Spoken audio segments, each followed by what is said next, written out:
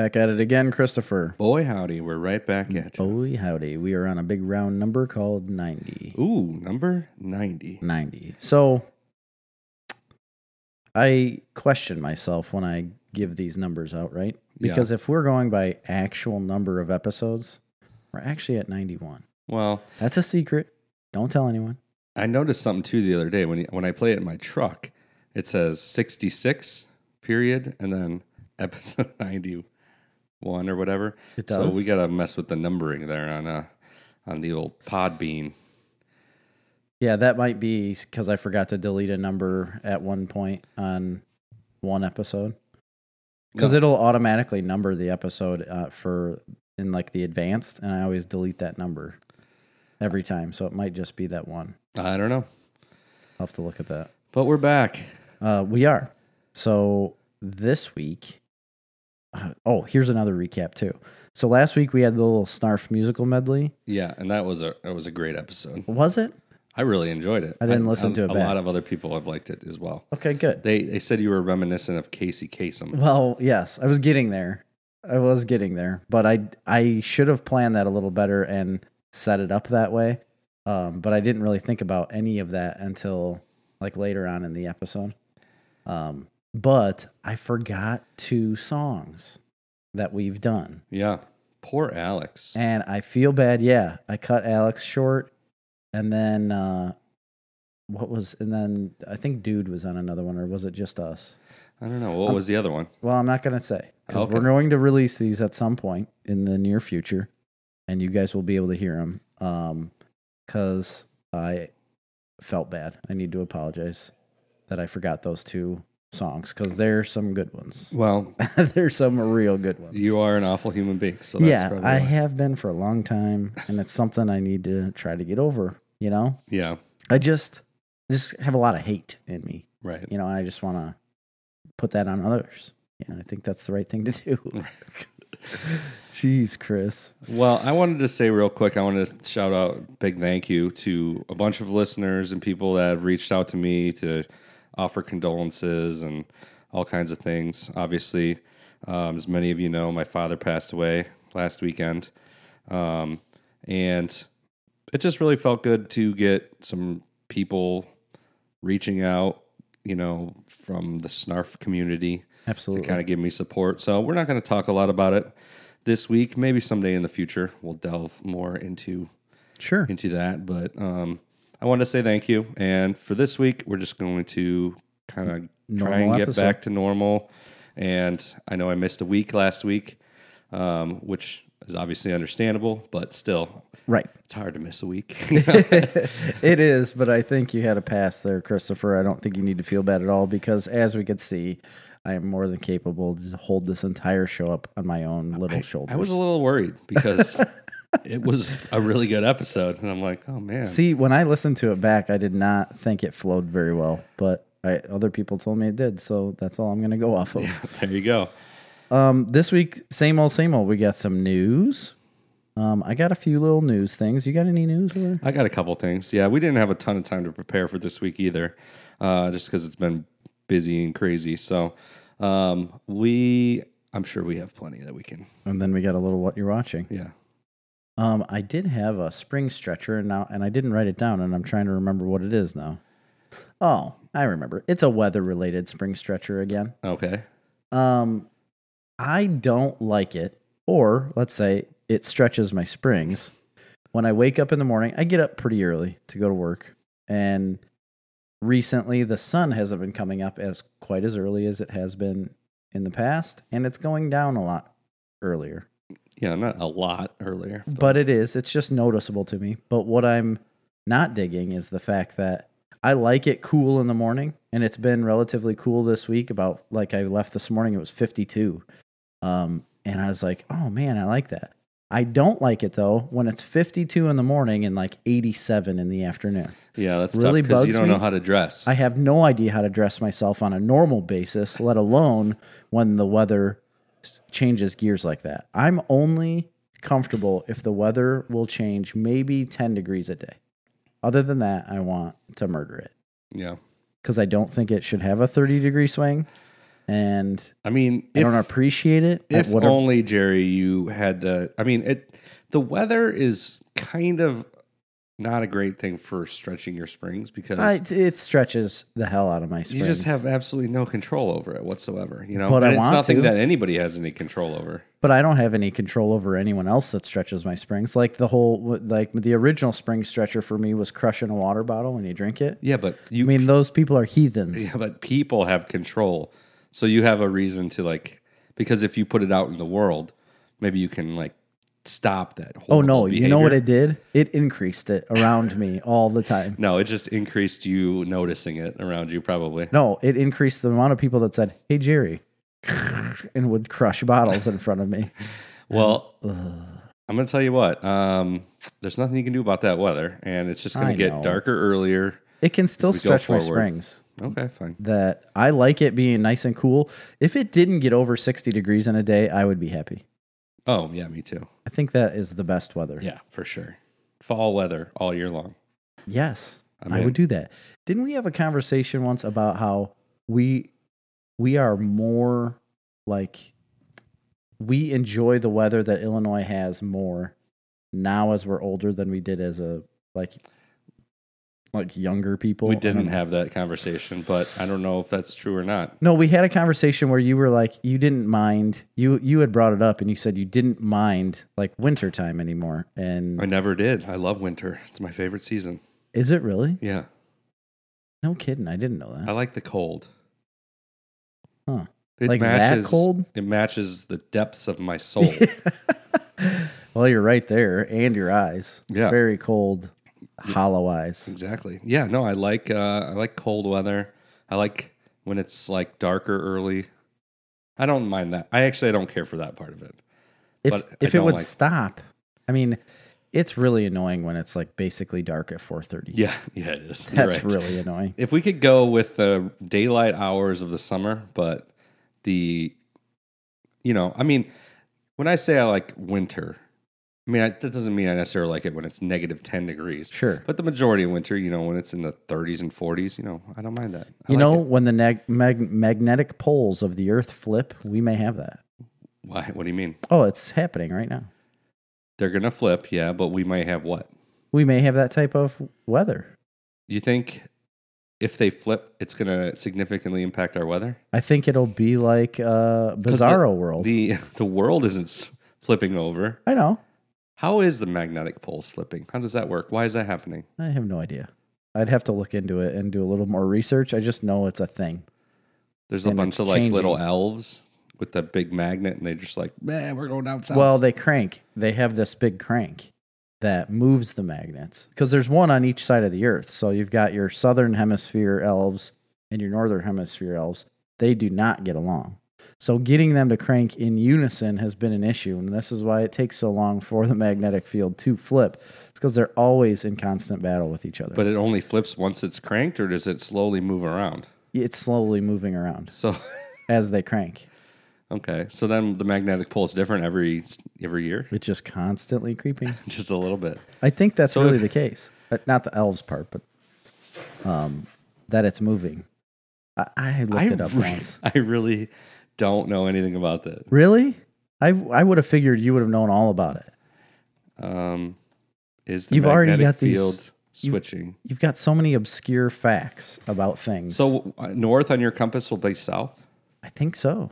Dogs and cats living together? Right.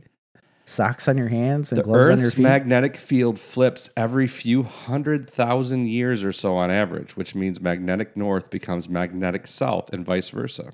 Mm-hmm. The planet does not actually turn upside down. The new research suggests this change can happen up to 10 times faster than previously thought. So where are we at in that transition? Well, I think it doesn't shift; it just reverses.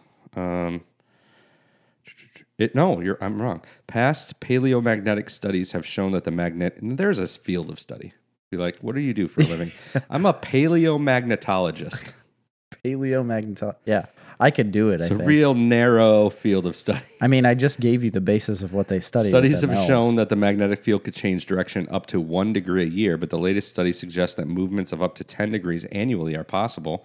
That's based on detailed computer simulations of the outer core made of nickel and iron, some 1,740 miles below the Earth's surface, which controls our magnetic field. I see. So something happens down there in the middle. The elves. Yeah, their elves are in the middle. Oh, there's middle elves. now. Yes, there's middle elves. We have a very incomplete knowledge of our magnetic field prior to 400 years ago. No shit. Well, yeah. It's rapid changes in the liquid core.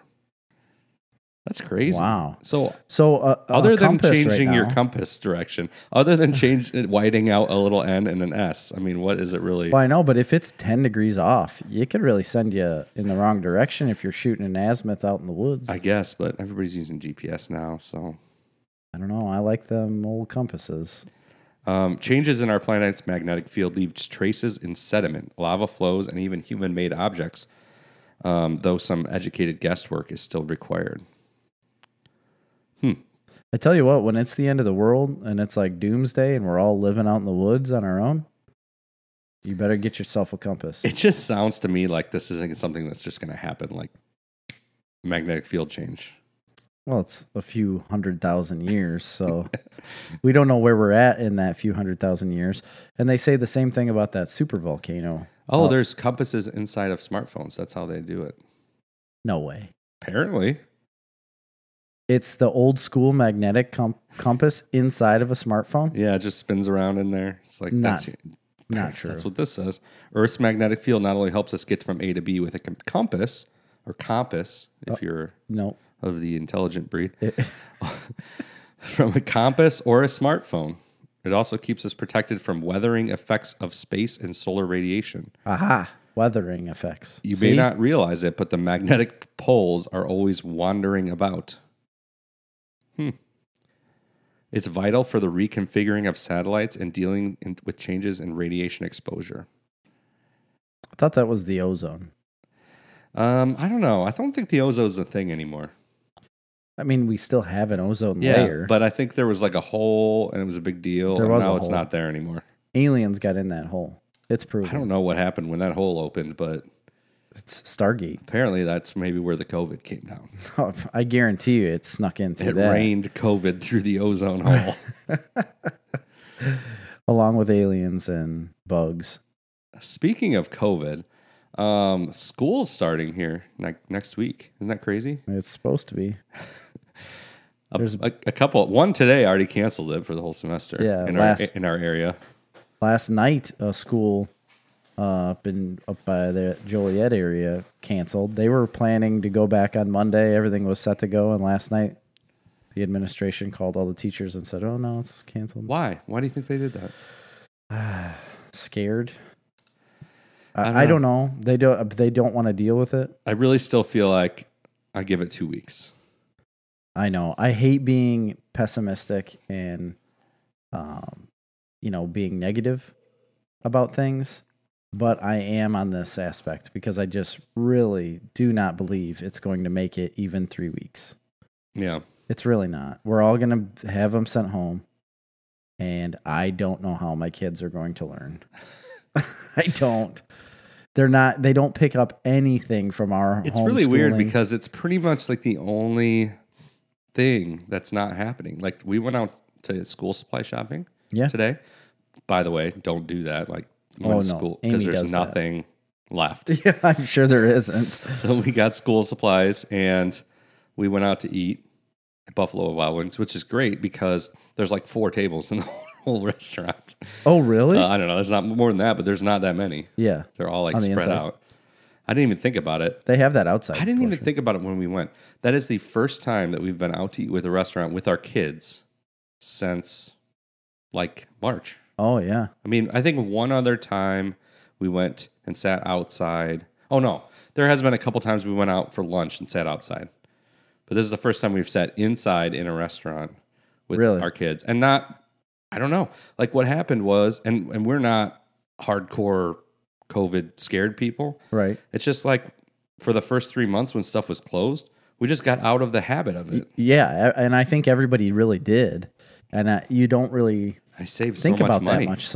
You don't think about it as much, but I took 2 of the boys out for lunch last Saturday, and that now that you say that, I didn't think of it at the time, but that was probably the first time I've been outside, like to dinner or lunch or whatever, with my kids since then as well. Yeah. I don't know of a time that I've taken them anywhere, and that's strange. It didn't feel any different. We walked in, ordered with a mask on, and then when you get to the table, take it off and sit there, which doesn't make any sense in the slightest to me. You ordered before you sat down? It was Culver's, so Oh, yeah. okay. I didn't, yeah. No, I mean, we really haven't been anywhere. That was the first time I've been to Walmart since any of this. Oh, really? Oh, I mean, no, my wife is gone, but I haven't gone to Walmart. I do a lot of grocery shopping, so because I like it. Yeah. Well, anyway, I don't know. But school's starting. We're going to see how it goes. I don't have high hopes, but I hope to have high hopes. I do too. I really do hope that it continues on the rest of the year and they can push it through. I've heard that the administration in our school that we will be going to has said they are not going to close the school down unless the state forces them to. Oh, well, that's really great to hear. Especially since every medical organization out there is advocating for schools to be open. I know. It's They're insane. like, it's going to do more damage to children, especially vulnerable children, yeah. and especially children with learning disabilities, to keep them closed than it will ever do to open them up. Right. I get it. I'm on that side of the fence myself. I think it's fine to send them to school. Here's what I don't understand. All these schools that are like, a bunch of them are like, oh, we're going to delay 2 weeks, or we're going to delay a month, or we're the first semester, we're going to do e-learning. It's like, what's your end game here? Yeah. What does that change? And What do you think is going to be different in 2 weeks? in 2 weeks? Yeah. Or a month or 2 months? As if a cure, or what's it called? Vaccination. Yeah, as if a vaccination would be ready and available for everyone to take before you can come to school. Yeah, I mean, that's going to It's just not happen gonna happen. next spring if it even happens. Maybe by winter. Maybe. That would be best case scenario. An untested vaccine. Sure. Yeah. Or a minimally tested vaccine comes out by winter.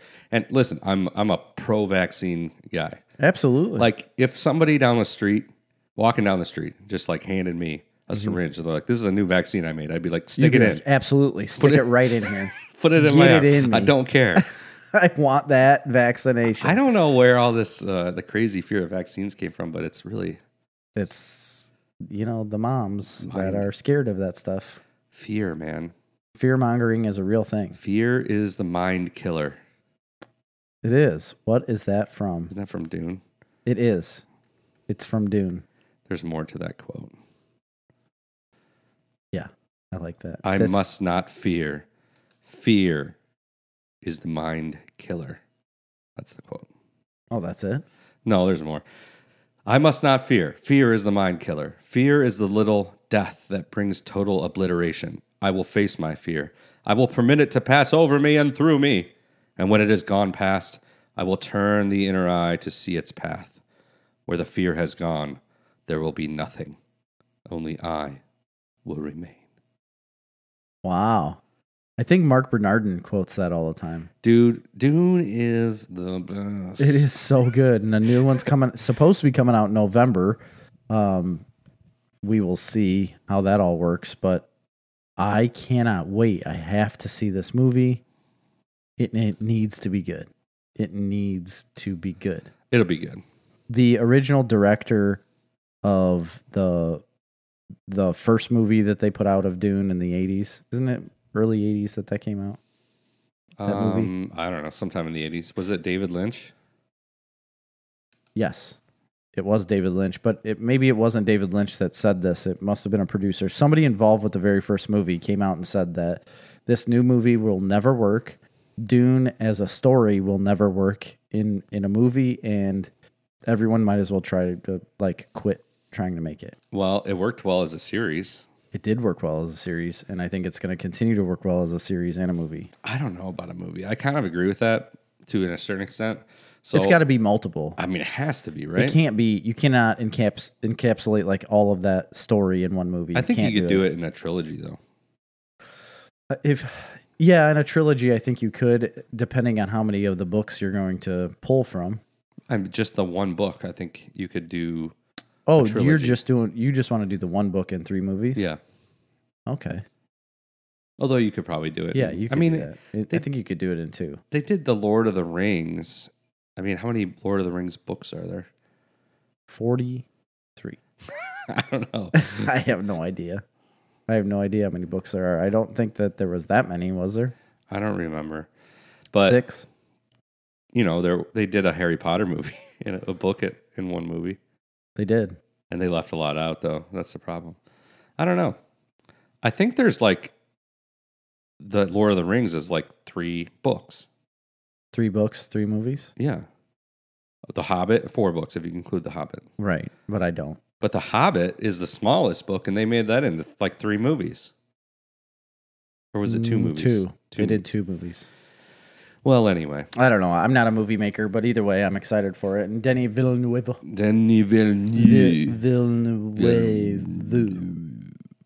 He's Canadian. He's something. Is he French Canadian? No, I made that up. I think he's straight up French. Really? Yeah, pretty sure. For some reason, I thought he was like Spanish or something. All Francais.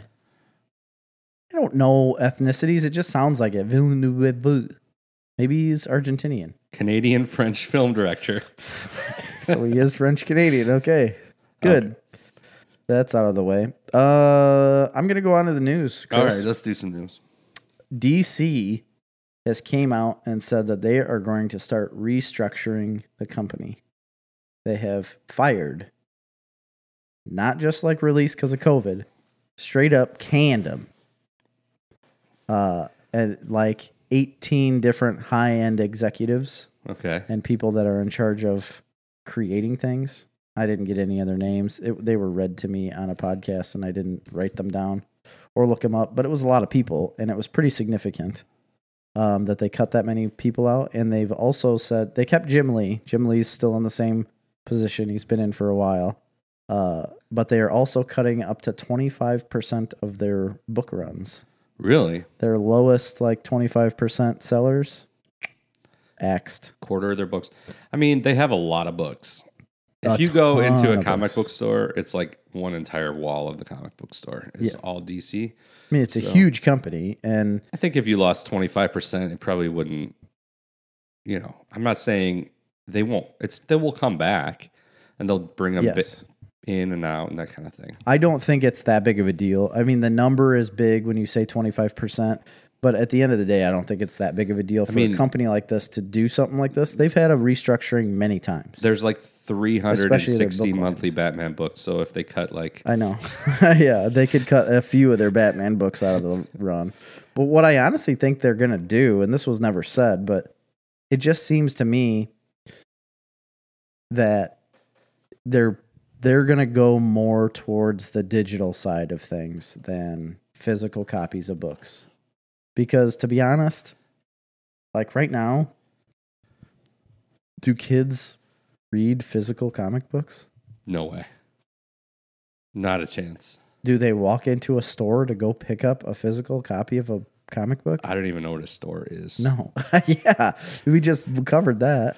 But especially a comic book store? No, kids are not doing that in the slightest. And the only way to catch their attention is through some sort of electronic device. Yeah. They're going to read a book on a iPad or Kindle or whatever they have, computer. They'll read a book there, but they're not going to read a physical copy when you hand it to them. They're going to be like, what is this? I think there'll still be a lot of people that'll read trade paperbacks. The whole trade. Yeah, it's just, do you need to go to the store to get that? This is why I think, Amazon? Right. This is why I think the graphic novel portion of comic book sales is going to take over the monthly version of. I'm sure it already has. You think it is? Yeah, probably. Like the monthly run of comic books, I think is coming to the end of its days. Could be. It'll come back. It goes up, goes down. But it'll stay digital. You're going to have them digital. but you're not. I don't think you're going to have physical copies of the book anymore. I mean, really, if you think about it, it's kind of good for the industry in a way because, I mean, I like the physical comics. They're amazing, but the reality is, if it costs $1 to print a book, yeah, you know, right. You're getting rid of how many? You're getting rid of $1. You know, $1 a book. It's a lot of money. The problem I've always had with digital, it costs the same. It costs the same as a physical book. And lots of times you get a digital copy if you buy that physical book. So you do, but in the end of the day, a digital copy, as long as you can keep it saved correctly, never goes bad. Right. Yeah. Whereas the physical books, you have to keep in good condition, otherwise you'll never see it again. Yeah. I don't know. Do you think that'll make them more valuable as collectibles? I don't think they will have any value. No. A digital book? No. I mean, physical books, because they're always going to have them. Yeah. Yes, I do think they will go up in value when they do cut out making them. Because I would venture to guess to say the vast majority of comic book issue sales are to collectors. Yeah. Not to readers. I agree. That would make sense to me, because that's kind of what the medium is now. Right. Is a collection rather than people actually reading, I think. Because I think the majority of people don't know how to read. I don't think anybody really knows how to read anymore. Well, I will say, for me, I don't really read digitally. I would, if I could bring myself to pay the money to do it. See, I do. That's how I read them. I basically read everything digitally now, and it's sad. I have a lot of books that I still want to read at home that are the physical copy, but I don't know. It's just so much easier to pull it up on a computer or whatever you're doing right then and there. Let me ask you this. What would you be more willing to do, or would you read more comics if instead of $2.99, what does a digital issue cost? $1.99, $2.99, something. Depends on what you're buying. Okay. It could be up to $5. Sometimes they're cheap because you get a sale going on like a certain run, but those are back issues. See, this is another thing where digital is just goldmine for comic books, because you can go on there and charge all this money for these back issues that nobody would ever read otherwise. I mean, basically. Right, but you can find them a lot easier there too. Yeah, and they can put them on sale for 99 cents. What do they care? They already own the IP. As soon as you can search one thing you're interested in, a character you're interested in, and all those copies are going to pop up. Whereas if you're in a physical store, they may not actually have any of those books. Right. They're only going to have what they order. So you would never even know they exist. So would you prefer that model or paying? So right now we both have DC Unlimited, which gets you a ton of books, especially all that old stuff free. And you get the DC app, and what do we pay? $6, $5 a month? Yeah. For not much longer though. Yeah. Because that's going to the wayside. You think so? Oh, I know that. I mean, they've okay, but they're still going to have it that subscription model for the comics. So would you be more likely to buy individual issues or pay, say, $10 a month for all DC comics, all of them? Yeah. I think I would be willing to pay $10 a month for all of them, I think. But maybe not. Because then you'd have to pay $10 a month to Marvel too. You know what I mean? Yeah, no matter what. No, I guess I'm gonna take that back. I wouldn't. I'd rather be buying what I want to buy. Yeah. You know, rather than just throwing money away every month when I may not read that month. I may not read anything for 2 months. I may not read for 6 months. Right. But then you might go and buy 4 issues of Batman at $2.99 a piece that 1 month. So, well, right, but in that 1 month, 4 issues at $2.99 a piece, how many months is that I pay for? Yeah. You know what I mean? I don't know. I don't know. Interesting. I think it'll probably all go subscription based at some point. I mean, it already kind of is, but not really. That's always had that bitch with Comixology, because it'll give you like 2 issues and then it'll want you to pay for the rest. For the unlimited. For unlimited. Yeah. So I don't know. We'll see.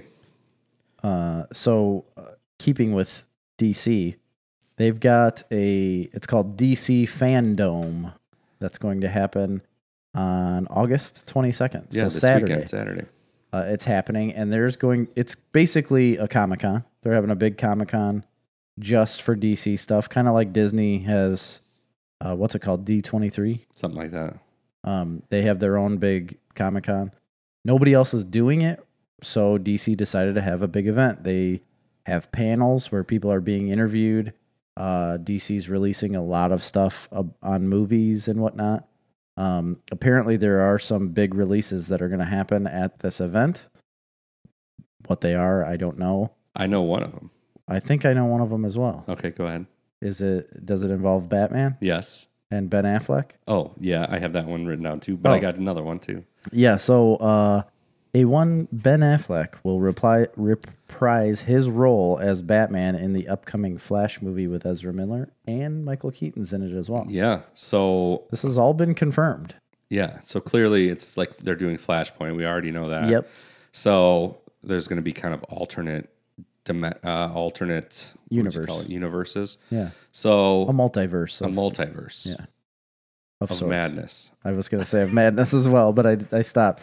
Yeah. So do you think he's going to have a big role, or he's just going to be like a little role here? Well, what I read is that he's going to have a bigger role than what you would expect because Affleck's Batman has already connected with Ezra Miller's Flash. They've already been involved with each other, and they said that the whole like Ezra Miller losing his mother and obviously Batman not having a mom and seeing her killed, they're going to have a connection in that way. Hopefully it's not the same as the Martha, deal with Batman and Superman in, was that in Justice League or? No, that was in Batman v Superman. Yeah, Batman versus Superman. That was something. Hopefully it's not to that point, but they said there's going to be an emotional connection between Batman and the Flash, and it's going to drive most of the story. I'm betting you anything. Ben Affleck's Batman dies. I bet you he does too. Absolutely, because another article that I had read about this said that Affleck's Batman didn't get the send-off he deserved, and I think that's what they'll do. They'll do something where you won't ever see him again, where he gets trapped in the Speed Force or is lost to time travel. You know what I mean? Like in a different dimension than what he should be, where Ezra's character would come back to, because they're obviously in the same timeline now. And he's going to jump timelines, and Batman will have to do something with that and get lost. Yeah. So he won't necessarily be dead. But so are they going to reset then? You think they're going to reset the whole DC universe? So they're saying that the DC universe is going to be based off of this multiverse now. So, I mean, are they changing other characters like Wonder Woman? And it hasn't said. I don't know. Maybe we'll find out on Saturday. I don't know. Well, we'll see. I mean, Wonder Woman 1984 is still happening, and I don't believe there's any tie to... I mean, it's 1984, so of course there wouldn't be any tie to Flash yet, but you never know. Yeah. You never know, but I'm very intrigued on this. Well, I am too, and there's another bit of news that came out is going to be released, and it's the trailer for the new Arkham Batman game. Oh, there's a new Arkham game? There is, apparently. I just found out about it. But they have released some details. The main one being, is it coming out on the new platforms? I would assume. Because this fall, Xbox. After a year of X teases, series. WB appears to be getting ready to finally announce what looks to be a new Batman game that will pit the Caped Crusader against some of his most powerful and recently invented foes, the Court of Owls. Gosh, the Court of Owls game? Details to follow at DC Talon's gonna be Fandom on involved. Saturday. And then they go into in-depth about the Court of Owls is, which we can do without reading it because it is the shadowy crime syndicate of rich Gothamites that has persisted through the centuries of Gotham in the underbelly of Gotham. Kind of in the background directing everything that happens. Yeah, basically orchestrating what happens in Gotham with the whole like crime universe and political schemes, like everything that goes on. The Court of Owls has been involved with because all the big wigs are in the Court of Owls. It's kind of like the Skull and Bones thing. Yeah. Our presidents are always involved with. Or the Illuminati. Definitely, it's more like the Illuminati. You're right. And they have these enforcers called Talons. Yes. And they're basically like A robot. Batmans. They're not robots. Yeah, they are. They're people. I know, but they got like a robot face. I don't know. Wasn't their mask like They have like goggles and very steampunky? yeah, very steampunky. Because if there's anything involved with steampunk, you know it's going to be goggles. I know there was a plan because they were trying to kidnap Dick Grayson when he was a kid to be a Talon, right? Yeah. And Batman ended up getting him instead to become Robin. He foiled that He plan. foiled that plan using his owl spray. Yes. On his belt, he had owl spray, talon spray clipped to it. But it is a good run. Snyder and Capullo. Capullo? Oh my gosh. It gets so crazy during that story when he's like lost in that tunnel system or whatever it is. I haven't read this in a while, so I may be getting it wrong. It's like I remember a maze, right? Yeah, I remember him getting confused in the maze, and the Talon keeps coming and beating the crap out of him, stabbing him. Just really wild. I thought there was like no way out. I thought Batman was dead. Thought the issues were over. Thought my life was over. I thought I had to get divorced. It was a weird time. Quite a jump. Yeah, it was a weird time in my life, but it's a really good story. Yeah, it is. I think that was like 2011 or something around there. Could have been. But you should check that out. So that's something I'm very looking excited to. I haven't played a lot of video games recently, except for the last Star Wars game. And that is definitely a series of game I would definitely play because it's not like you got to devote your firstborn child Yeah. like $5,000 and all of your waking You're sanity. right, because all those Arkham games, even though they do take a little bit of time, You can pick them up and put them down. Pretty I don't feel like I lost a lot of time with them because it's very linear. I think even though it's kind of open world, it's still a very linear game. At the end of the day, they're probably like, what do you say, like 20 to 40 hour game? I don't know. Maybe. Yeah. And that's if you want to follow the side missions, like how you had to get all the Riddler question marks. Like that's what I spent most of my time doing after I beat the game. That's all I did. Gosh, those games are really fun. I'm excited about that. I have another piece of Batman news. And this gets me so excited to have so much Batman news. It tingles me in my good parts. Nether regions? Yeah.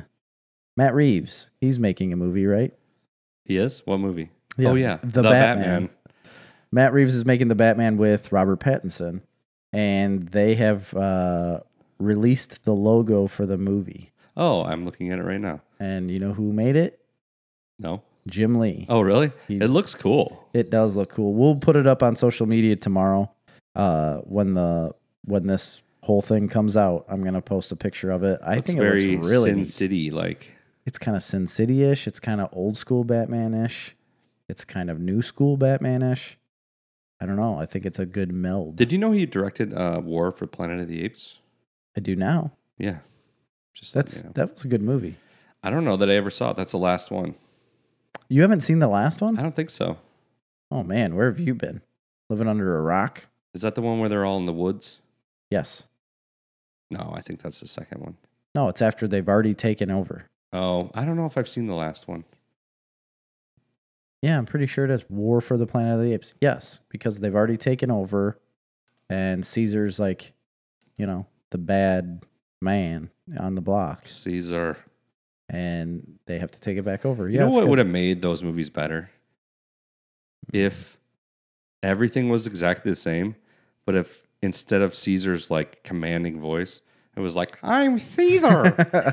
Hi, everyone. My name's Caesar. And I'm in charge. I'm a monkey. I'm not a monkey. I'm a chimpanzee. Don't call me monkey again.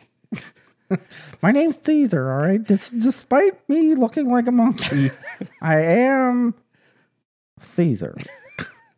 That'd be great. Would be great. I think we could remake it right now. Yeah.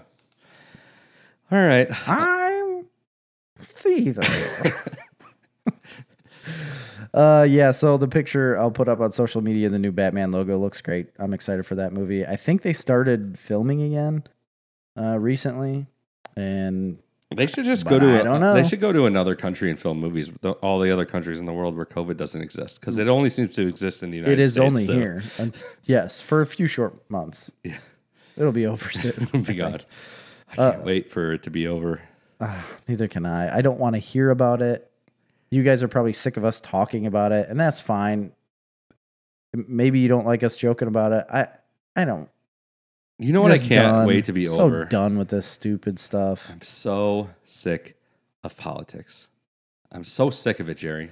I feel like that politics like are a compounding thing. Like the way the media is, the way people talk about politics, like every year it just compounds to be more and more and more, and it's just overtaking everyone's lives. Yeah.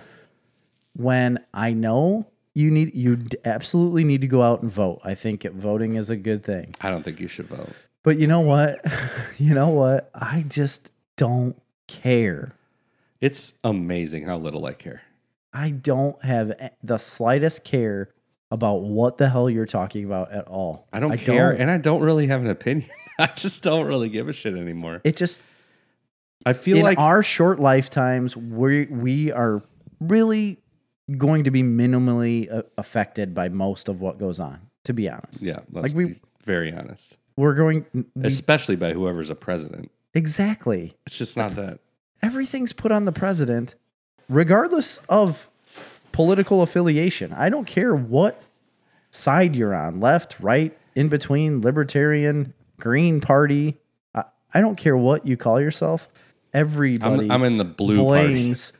Everybody blames everything on the president as if there isn't a House or Congress. Right. You know what I mean? Like executive orders that they change things. Yep. All right. Put that on the president because he changed it all. But with all the bills and everything that get pushed through, they have no say in it, really. Like they could veto it, but eventually it goes through anyways. You need to rewatch Schoolhouse Rock and figure out how that works again.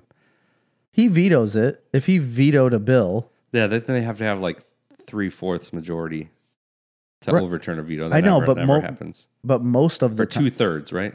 It happens. It's happened multiple times. I don't think so. Yes, it has. It happened in Trump's presidency I'm already. Just a bill sitting here. If you have the majority, Hill. If the majority of the House is of the other party, you can basically assume it's going to be overturned. No, that doesn't. You got to have 2/3 majority A and B. I know. If you have House majority, though, how could it not be overturned? You have to have 2/3. I understand that. If you the have majority is like barely over 50%. Not this year. And then with the Senate, it goes there, and they got the filibusters. They got to have like 10 more to have like a filibuster proof. I don't know. I'm going to tell you what. I don't know shit about filibusters, but I will tell you what. You're exactly right when you say that every day it just keeps gaining, because it feels like for like the last however many years, it's been just like, you know how sometimes it just feels like you got like a drum beat in the back of your head, like do-do, do-do, do-do. Yeah. And every day it gets a little louder. Louder. Do-do. A little louder. And now it's just like constant, like boom, boom, boom, boom, boom, boom, boom, boom, boom. It is. In the back of your head all day long. Ever since March. Yeah. Ever since the COVID thing happened. I mean, it's been bad since Trump's been in the office anyway. But I think maybe the protest thing is even more annoying than the COVID thing. It's all stemming from the COVID thing. Protesting all started from that, basically. I don't think that's what happened. No, it didn't. There was another issue that happened. I just blame it all on COVID. I don't care. Oh, I just blame it all on stupid people. Blame it all on my roots. Blame it. I showed up blame in boots it tonight, Chris. On the rain. I will not. Blame it on the rain. Rain is a good thing. So, yeah, I got a interesting. No, I don't have. That's not news. That's what I've been watching. You got some more news? I do. Okay. I got some articles. What did I leave off on? Oh, the Matt Reeves thing. Okay. Well, that went on a little bit off the rails just from. Yeah. Yeah. Blame it all on my roots. Oh, here's one. So we did a whole I think it was top 20 comedy movies of the 80s. And this was on it for my list because it's one of my favorites and it always will be. Planes, Trains, and Automobiles. Yes, sir. They're doing a remake of this movie. Not necessary. It's not necessary. And I'll still watch it. well, Who's in it? take a wild guess at the two people that are going to star in this movie. Is it a sequel or a reboot? It's a reboot. A complete reboot? That's all I say, a reboot. So, remind me now. So, you had John Candy and Steve Martin? Yes. Okay. So, you got to have a fat one and a skinny one. Okay. Is that happening here? Nope. Okay. Well, Unless one of them gains a lot of weight, I guess. I know for sure because Hollywood's all about diversity. Yep. So, I'm going with Kevin Hart Okay. and Horatio Sands. I think I would like that a lot better. You nailed the Kevin Hart portion of it, Of course. but the other The guy, Rock? Will Smith. Hmm. It's Will Smith and Kevin Hart starring and producing. So Will Smith's Westbrook Studios and Kevin Hart's Heartbeat production companies are producing this movie. Okay. I mean, I would probably see that. I'm absolutely going to watch it Yeah. because I have to see what this is about. And I like Will Smith. Who's playing who though? So Will Smith's playing the straight man, obviously, and Kevin Hart's playing like a ridiculous. It's got to be that way. Yeah. So Kevin Hart's the John Candy and Steve Martin. Martin is Will Smith. Will Smith is Steve Martin. I would assume, I guess. I don't know. Apparently it's still very early on this, but it is released that they are remaking it. So Deadline released it, and they're a pretty reputable, releaser Are they? Okay. of stuffs. I'll take your word for that. I don't know how I feel about it though. But I'll watch it. Last little bit of news. Hulu is streaming all 130 episodes, original episodes of Thundercats. Oh. And they just started streaming it yesterday. But they also started streaming the 2011 reboot of Thundercats. Did you know that they had a reboot of Thundercats in 2011? Now that you say that, I think I do. Was it on what was it on? I have no Well, idea. it must have been on like a network television. Probably So I guess- Cartoon Network. No, or I didn't. something I like didn't know that. I didn't either. But so they were set to do Thundercats! Ho! 52 original planned episodes for the 2011 season, but they only ended up producing 26. Okay. It ended up just one season, and it was canceled before 2013. So I'm kind of interested to go see that now. I love Thundercats. I liked it at the time. I have very little interest in going back and watching it, but Oh, no. I might. I don't. I have a lot of interest. I just want to see like the 80s, or is it? It's earlier than 80s. No, it's like 80s. 70s, no, isn't it? No. Are you sure? Yeah, it's in the 80s. Either way, I want to say even late 80s, probably. it's one of the cartoons I used to watch all the time as a kid when I woke up really early. So I used to wake up really early all the time, before my entire house would wake up. And when I was good enough to turn on the old TV, like old enough to turn on the TV, Yeah. before this, I would just wander. You probably had to go turn it on the TV. I did.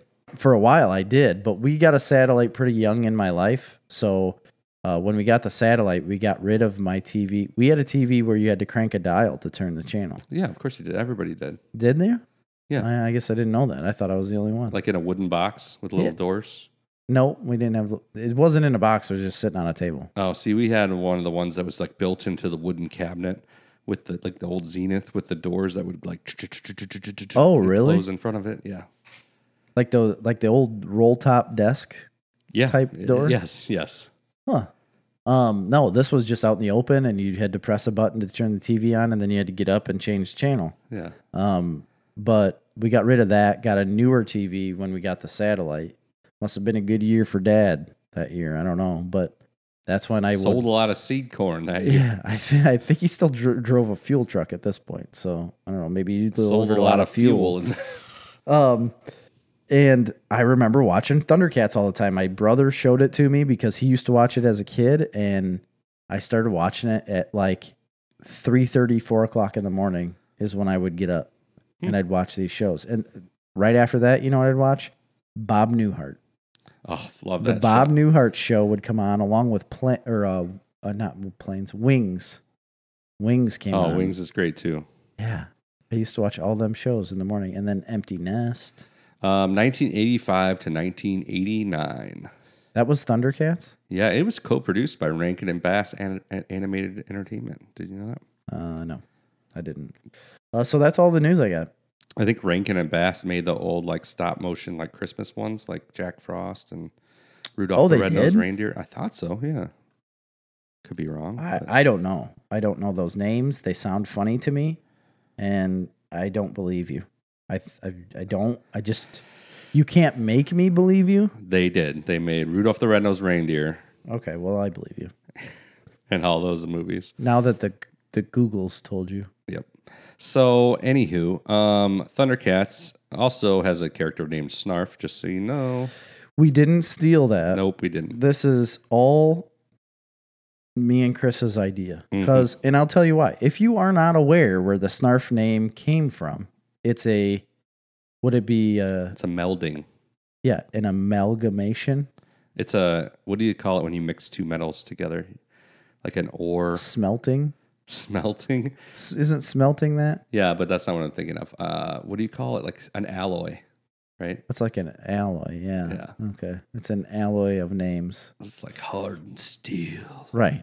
Because his last name ends in ARF, and my last name starts with SN. Yeah. Did you know So that it's Snarf. steel, do you know what the components that make steel are? It's a bunch of different metals. It's two things. Iron Iron, yes, that is one. and why can't I think of it? Carbon. Yeah, that's it. It's iron and carbon. And then it's continually like purified. Yeah, that's if you're making carbon steel. No, that's all steel. Steel. All steel is that way? Iron and carbon. Yeah, Unless it's like straight iron ore. that's iron. Yeah, it'd just be iron. You're right. Be like cast iron, you know? That's what I mean, like cast. That's different. Yeah, that's not steel. Right. That's not steel. You're right.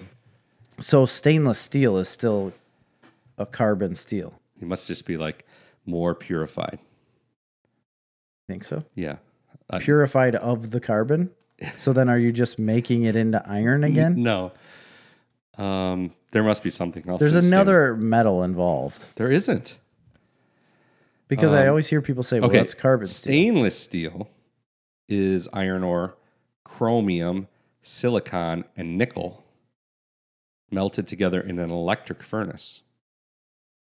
Okay. Here we go. Now we're getting the truth out of you. That's Finally. stainless steel, though. Yeah, that's stainless. Carbon steel, yes, is carbon and iron ore. But Well, there's carbon so many. steel is just steel. No, there is difference. There's a difference in carbon steel and other steels. Okay, listen.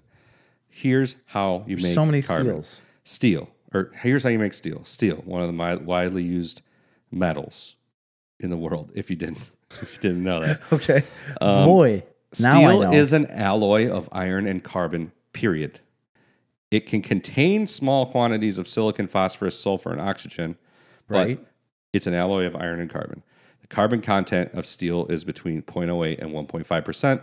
This makes it harder than raw iron, but not as brittle as cast iron. Steel has a unique balance of hardness, flexibility, and tensile strength. It is more durable and holds a sharper edge than the softer wrought iron. At the same time, it resists shock and tension better. How is it made? To make steel, iron ore is heated and melted in furnaces where the impurities are removed and carbon added. Today, most steel is made using one of two processes, a blast furnace and an electric arc furnace. Blast furnaces used mainly raw materials, iron ore, limestone, and coke, like cocaine. It's actually in steel.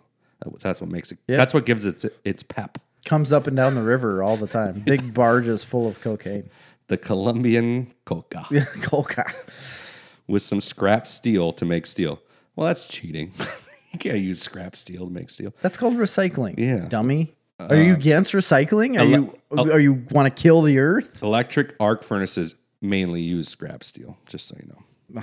Electricity. Always using the scrap. A blast furnace, by the way, is a way of producing steel by blowing air through molten iron to oxidize the material and separate the impurities. So that's still like that's the way to go for the most time. You put it in the blast furnace, iron, Yes.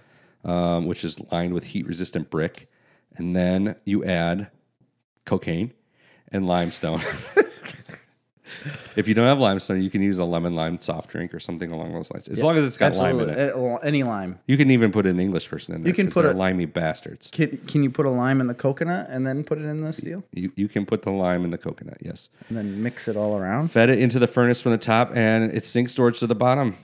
So that's how it goes, and that's just... So look up what smelting is, because I feel like smelting is still mixing of metals and making them into something. Smelting is something that somebody accidentally said once. They were trying to say melting, and they said smelting, and then everybody made fun of them. They're like, no, seriously, it's a word, guys. It is really a word, guys. Smelting is to extract metal from its ore by a process involving heating and melting. Metal from its ore. I don't know, man. So it's getting iron out of the ore. Sure. So you have to do some smelting. I knew that was involved. Applying heat to ore in order to extract a metal base. So that's how you get the iron out of the ore.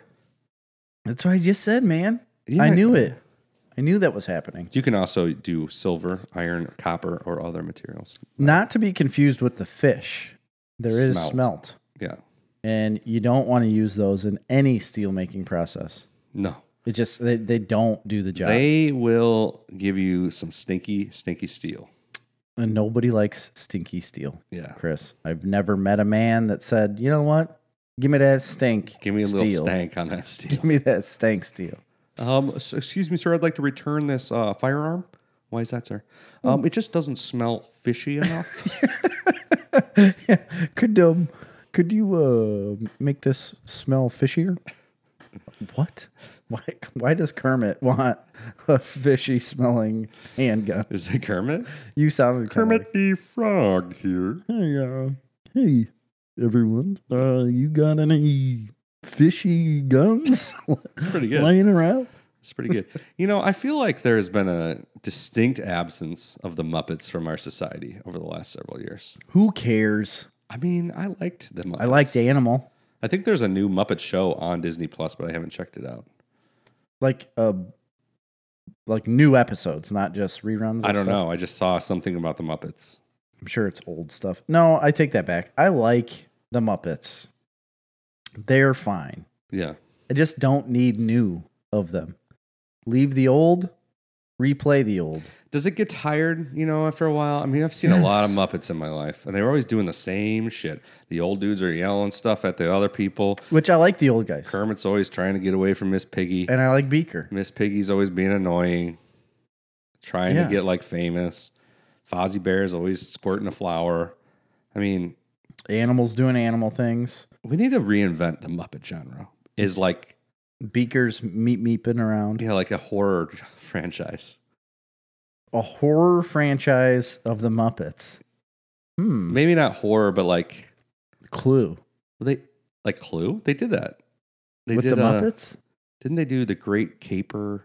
Muppets. There was a movie about. Yeah. Muppets Take Manhattan. No, that's one. That one. Yeah, The Great Muppet Caper. The Great Muppet Caper, 1981 film. Huh, I don't remember that movie. I know I've seen it, I'm sure, but it's where they steal. They get caught up in a jewel heist while investigating a robbery in London. Seems pretty heavy for a Muppet movie. Oh, I forgot about Gonzo. That's my favorite Muppet. Gonzo? I like Gonzo. I don't know why. Because of his nose? I don't know. He's always like the smart one that's talking to audience. Is he based off of Hunter S. Thompson? I'm 100% sure that he is not. I've Because never he's been a gonzo journalist. I've never been so certain. That's of what they anything in claim. my life. Gonzo journalist, gonzo. It's Hunter S. Thompson as a Muppet. I mean, I like Hunter S. Thompson. We have figured it out. But what do you think the Rotten Tomatoes score for that movie is, by the way? 6.8. Let's see. 76%. Oh, we got to go by percentages? Yeah. Damn it. What's Rotten Tomatoes? Yeah, I was thinking IMDb. They do a rating out of 10. I mean, it's all bullshit compared to the Muppet Christmas Carol, which is the greatest Christmas movie of all time. Is that the new one? No, it's been around since we were kids, man. Oh, that's right. Anyway, that's about enough of the Muppets. I had a couple quick articles we could talk about, unless you had some. No, I have nothing else. Well, besides what I'm watching, but that's also quick. Well, there was a couple. 15 great movies coming to HBO Max in September. Oh, I want to know this. I still don't have it. I do have it. I have it on, but the problem is I only have it on my Xbox, and I watch most things in my bedroom, and I don't have my Xbox in my bedroom, obviously. Right. But I do watch it. But here's some movies coming out. Black Dynamite. What was that? I don't know. It's like a parody of like blaxploitation films from the like Shaft, you know? Okay. Yep. So we're going to skip that. Blood Diamond. Ooh, Blood Diamond. That's Leo. Yeah, that's Leo DiCaprio. That was a good movie. Yeah, I completely forgot Amy that it loves existed. that movie. Came out in 2006, I believe. Charlotte's Web. Yeah, I need no more of that. Clerks. Clerks is coming out? On HBO Max, yeah. All right. We got Dave. Remember the movie Dave? No, I was thinking of the TV show. No, it's not that. It was a Kevin Kline film where he was like a guy that looked like the president, and something happens to the president, and then they got to put him in as the president. Yeah, it's starting to ring a bell. Anyway, I remember liking that movie. I don't have very much memory of it, but I did see it. I don't know if I ever saw it. But Election. That was Reese Witherspoon, I should say. Where she ran for president. Yeah, she was like student council president or something, right? Yeah. That was a good movie. I have that on DVD. I always liked that movie. It's not that. It can't be. It's like a dark comedy. Yeah. It is? Yeah, definitely. Even with Reese Witherspoon? I'm telling you, it's a good movie. What about Without Her Spoon? Fatal Attraction. That's pretty good. Long time since I've seen that. So, Midnight Run. That's a De Niro movie from like when he's not super old. Okay. Long time ago. Yeah. Then. Prometheus. All right. You know, I have mixed reviews of this movie because I still have not seen it. You've never seen Prometheus? No, I haven't seen it. There are some. It came out. I was interested because I like the Alien franchise. Yes. But I was a little behind on like the last couple. And then I found out that it was a prequel, so it didn't matter. But then by that time, it passed me by. There's a lot of hate on this movie. And to be fair, there's not much that goes on in it. It's relatively slow, but sometimes slow movies don't bother me at all. And this one had some like really striking like sets and visuals. Looks cool, yeah. Yeah, it looks really, really neat. So I kind of enjoyed it. It's very what would I say? It's like you're on the edge all the time because you're always assuming like something's going to jump out at you or, you know, something big's going to happen. I kind of liked it. Okay. I went and saw it in theaters and I thought it was great in theaters. At home, it's not rewatchable really to me as much, but I don't hate that movie. Really? Mm-hmm. I will check it out for sure. Because you don't have to have recently watched any of the other ones, right? No, not really. I know they give you some backstory from like aliens and stuff. You'll pick up on all of it because you know the other movies. Right. You already know them, and you'll pick up on a lot of it. We got 2 Weeks Notice. It's a romantic comedy with Hugh Grant and Sandra Bullock. Never seen it. Don't care. V for Vendetta. I like this movie a lot. Yeah, V for Vendetta is a great movie. I love that movie. Yes. Another one that I liked when I was a kid, Wes Craven's New Nightmare. I don't even know that. Freddy Krueger one, Nightmare on Elm Street movie. But it's really meta and really campy. Really? Yeah. Well, I mean, they all are kind of campy. They're all campy, but Like if I believe correctly, he's like trying to get out of the movie world into the real world. Oh, yes. Yeah. I know this movie. I think I have seen it.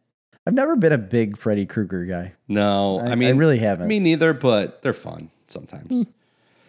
Spies in Disguise was Tom Holland and Will Smith animated movie that came out earlier this year. Oh, yeah. That looked kind of good. I saw it.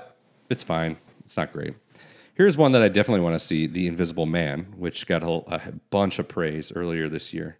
Really? Yeah. I don't even know this one. It's The Invisible Man. What's it about? It's the Universal Monsters Yeah. Invisible Man. That's what it is. And Really? it was made on a super low budget, and everybody said it was amazing. So I want to see it. But he's kind of like a bad guy, right? Yes. Yeah. Let's see. Just Mercy. Skip it. That's it. So we got that. Cool. I usually do when we get close to the end of the month, although I think we got one more episode before the end of the month. I usually do what's coming up on Netflix, so I'll try and find that for next week because everybody's got Netflix. Nobody's got HBO anymore because they fucked up everything. Yes, they really did.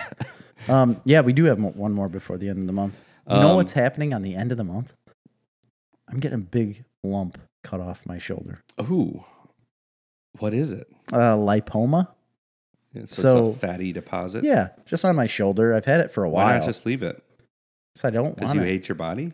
I just don't like my image. Yeah. Yeah, you don't like looking at yourself in the mirror. You just stand with your shoulder, you're just rubbing it and Yeah. looking at yourself in the mirror, and you're like, I just poke. it was the lotion on. No, I don't say that. I just poke this little fatty deposit on my shoulder all the time. I just hate myself for it. So I'm getting it cut off. Actually, the doctor told me, you should probably have that removed. It's like, you don't really need it. We'll cut it out. I said, all right. Maybe he's just trying to get more money from me. I don't know. Definitely. Sounds like it. Okay. I got another article we can talk about if we want to fill some time here. Yeah, sure. 10 best sidekicks in comic book movies ranked Robin, of course. by not us, ranked by ScreenRant.com, Mm-hmm. famous website. Sidekicks. Yes, so top 10 ranked. All right. So I'm going to give you their picks, not our picks. Not ours. This would be a fun one to do for us, though. It would. We could try to rearrange them. We could do it next week or something, but we'll see. Number 10, the Falcon in Captain America Winter Soldier. Okay. Yeah, he's okay. He's fine. I mean, top 10? I don't know. Is there a lot to choose from, though? That's the other thing. There probably isn't, but I just Falcon's fine. He's never grabbed my attention in anything. I do like his suit, like the wings and stuff, but He's a cool character. Here's my problem, though. I'm not like for some reason, Anthony Mackie as an actor, just doesn't do it for you. I just don't think he's great. He's the same person every single time he's I on don't screen. know. Well, he's only ever really played. I mean, I guess he's in a lot of movies and stuff. But I think. he just got a weird something about him. His Okay. delivery or his facial expressions. I don't know. Yeah. I just don't care for Falcon. But I'll tell you what, they're number 9 on this list. I've never even heard of. It's from Wonder Woman. Etta Candy. Nope. When Diana Prince arrives in London with Steve Trevor, Steve's secretary, Etta Candy, joins them and quickly becomes friends with Yes. Diana. She helps her get clothes so she can blend in wartime society. She was pretty good. okay. She was pretty good in that movie, but why is that number 9? Is that a sidekick? Somebody who helps somebody pick out clothes is now considered a sidekick? Does she Yeah. kick anybody's ass? Does she does. fight? She does hit somebody with a umbrella, I believe. Come But on. that's about it, We're really yeah. reaching here probably to get some kind of a female representation on the Yeah. list or something because that's insane. Yeah, I don't agree Etta with Candy. Come on. that. Right. Number 8, Ned Leeds in Spider-Man Homecoming. His Ned. Ned. Yeah. I Again, like him. I don't know if he's is he really, a sidekick. either. I mean, Well, what's the classification of a sidekick? he Do is- they have to be involved with the superhero fighting crime, or do they just have to assist the superhero in what they're doing? Well, as long as it's not shopping for dresses. Well, right. I agree with you there. At least he's like a guy in the chair type of he helps out a lot more behind the scenes. Yeah. I'm I'm board not with giving him a being, sidekick status, but if they want to, I guess that's fine. I'm on board with him being a sidekick. I think he is because he diverts attention away from him a lot of the time. He helps out, like I said, behind the scenes in what Spider-Man's doing. Yeah, I guess. I think he is. Number 7. Now here's a real sidekick. Okay. Wong from Doctor Strange. Yes. He's absolutely a and sidekick. He's a badass. He really is very good. So I'll give him that one. And I really enjoy that character a lot. So do I. And the guy who plays it is phenomenal. Hilarious, So too. he could probably be a little higher on a list if I had one. Number 6 is Negasonic Teenage Warhead from Deadpool. Yeah. Okay. Okay. I like that character, and I like the actor who plays her, but I wouldn't, consider it much of a sidekick. No, supporting character. Kato in the Green Hornet. I mean, I love Kato in general. I don't really remember the Green Hornet movie with Seth Rogen. I never even watched it. I've never seen it. But I'll give it to him just because I think it's like Jet Li or something. He is a legitimate sidekick. Oh, it's Jay Chow. Yeah, he's a total. I mean, the joke of the Green Hornet is Kato's the one that does everything, and the Green Hornet's kind of an idiot. He is. X-23 in Logan. I like that. Yeah, okay. I don't know. Again, I don't think that's a sidekick. He's saving her. This is a terrible list. Number 3, they're considering Miles Morales a sidekick. To who? To Spider-Man, I guess, in Into the Spider-Verse. Don't agree with that. Number 2, Judge Anderson in Dredd. Mr. Anderson. I never saw Dredd. Let's go to number 1, Hit Girl in Kick-Ass. Again, it's not really a sidekick. No. And she's way more badass, so. That's not a sidekick. That they were like a team. Yeah. Which is different. Like you can have the Justice League. They're all part of the Justice League. They're not sidekicks of each other. Well, screenrant.com, Shove you it. have made a terrible list. You can shove that list right where Because you didn't put Alicia Silverstone, Batgirl on there. Batgirl. Yeah. Or Robin. Or, yeah, what's his name? That's how can you not have I don't care that the movies weren't that great. I do care that the movies weren't that great. Robin's like the best. Well, anyway, we'll move on from that list. I had one article I posted on Facebook, and I think we could talk about it. It's on Nerdist. Is Indiana Jones and the Last Crusade the best part 3? The best third entry movie. into a trilogy. I would say yes, because it's my favorite Indiana Jones movie, which people seem to hate the fact that it is my favorite, but it is. I don't think a lot of people hate that. People love Raiders of the Lost Ark, but I don't know. It's awesome because it goes back to when Indy's a kid and River Phoenix plays him. Yeah. And you got the whole end and wherever Egypt or wherever the hell they are. Yep.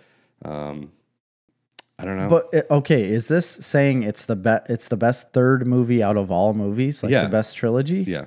Mm-hmm. Boy, I don't know if I would agree with that. What would you say? I mean, give me another. It would one. obviously be The Matrix. Well, I mean, Return of the Jedi. Again, I mean, as a movie, I love Return of the Jedi, but it's not the best in the franchise. Yeah, you're right. But it does wrap up the franchise nicely. And you really like the Western Back to the Future. I did, yeah. That's a really good movie. It is. It's not my favorite out of the Back to the Futures, though. So I guess it's definitely not as good as the last Indiana Jones and the Last Crusade. I'm just trying to think of trilogies now because I'm not sure. I guess as of right now, I would agree. Does it count because there is a fourth movie? Yeah, I think it's just saying third movie. Yeah, it's like 20 years later, the new one, you know. Yeah, I don't count that. I don't know. It's something to ponder. It got a few comments on our social media, and everybody agreed. Yeah, I mean, it's certainly not Rise of Skywalker. So, yeah, I like that movie. Revenge of the Sith's pretty good. It is, but that's Yeah, again, there's like 6 movies, but Ooh. they did all come out as Ooh. trilogies. Return of the King, Lord of the Rings. Ooh. That's pretty good.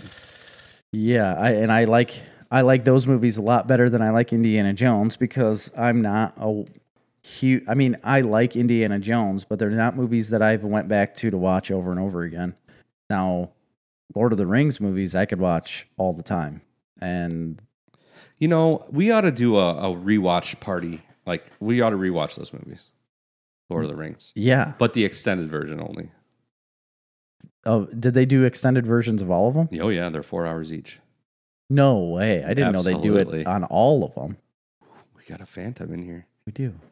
What's going on? I don't know. It's your ballast. No, they don't have one. I know. I say that every time. Okay, so ponder that. I'm gonna stick with saying yes. I believe that Last Crusade is the best end of a trilogy. And you've completely changed my mind. Very much love Indiana Jones movies, maybe a lot more than you apparently. Oh yeah, you do like them a lot more than I do. They're not really something that I go to all the time. But now that Lord of the Rings movie there, you've definitely changed my opinion because I do believe that would be by far the best third movie out of what we've talked about tonight anyways. Which it's really hard to think about what all of the trilogies are out there that are mainstream when you're just thinking it off the top of your head. I thought you said that you liked Temple of Doom the best. Oh, I did.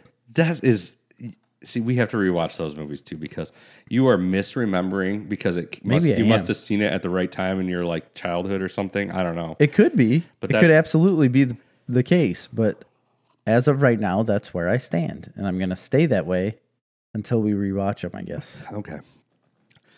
Well, all right. Let's move on. You got anything else? Nope.